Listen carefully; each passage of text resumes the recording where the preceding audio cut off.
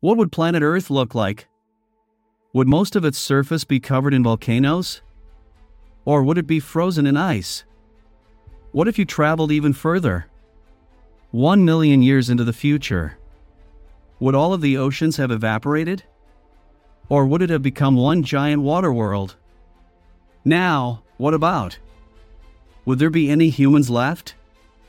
Or would they have settled in other parts of the galaxy? Let's face it, the chances of any humans being around to greet you when you arrive 1 billion years into the future are pretty low. Several key existential threats face the human race, and if we want to be around in 1 billion years, we'll need to endure them all. We've seen how much we struggled to come together just to survive a global pandemic. So how do we have any chance of enduring the threats of climate change, overpopulation, global nuclear war, killer asteroids and comets, natural ice ages, and the sun getting a lot hotter? Well, let's take a look into the future and find out. We're going to run into a big problem called the decamillennium bug. In the year 10,000 AD, software encoding the AD calendar year won't encode dates with more than 4 decimals. Remember Y2K? Yeah, it's just like that.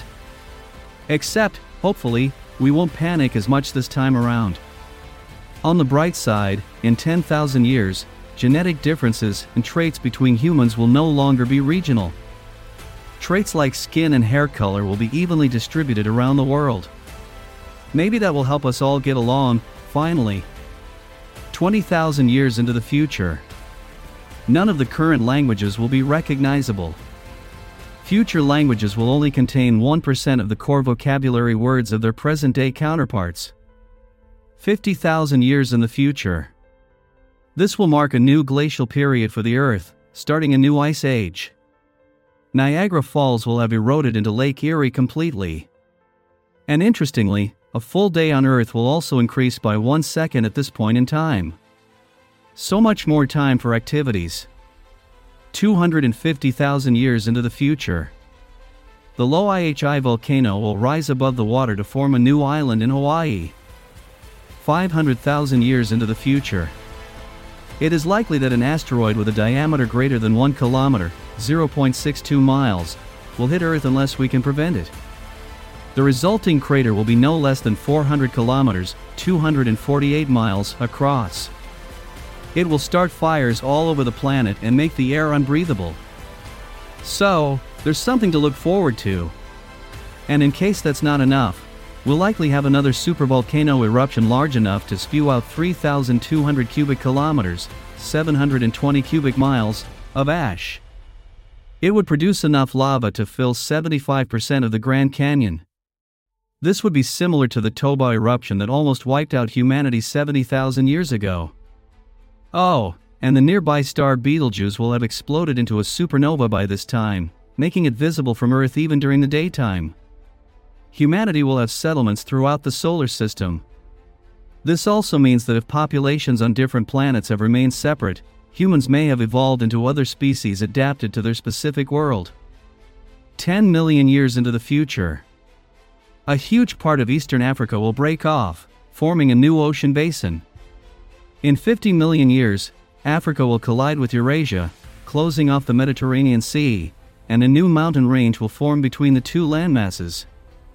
This mountain range may include a mountain taller than Mount Everest. In space, Mars will collide with its moon, resulting in it developing a ring system like Saturn's.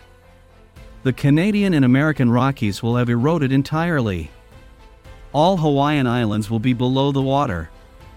An asteroid similar to the one that killed the dinosaurs 66 million years ago will likely hit Earth.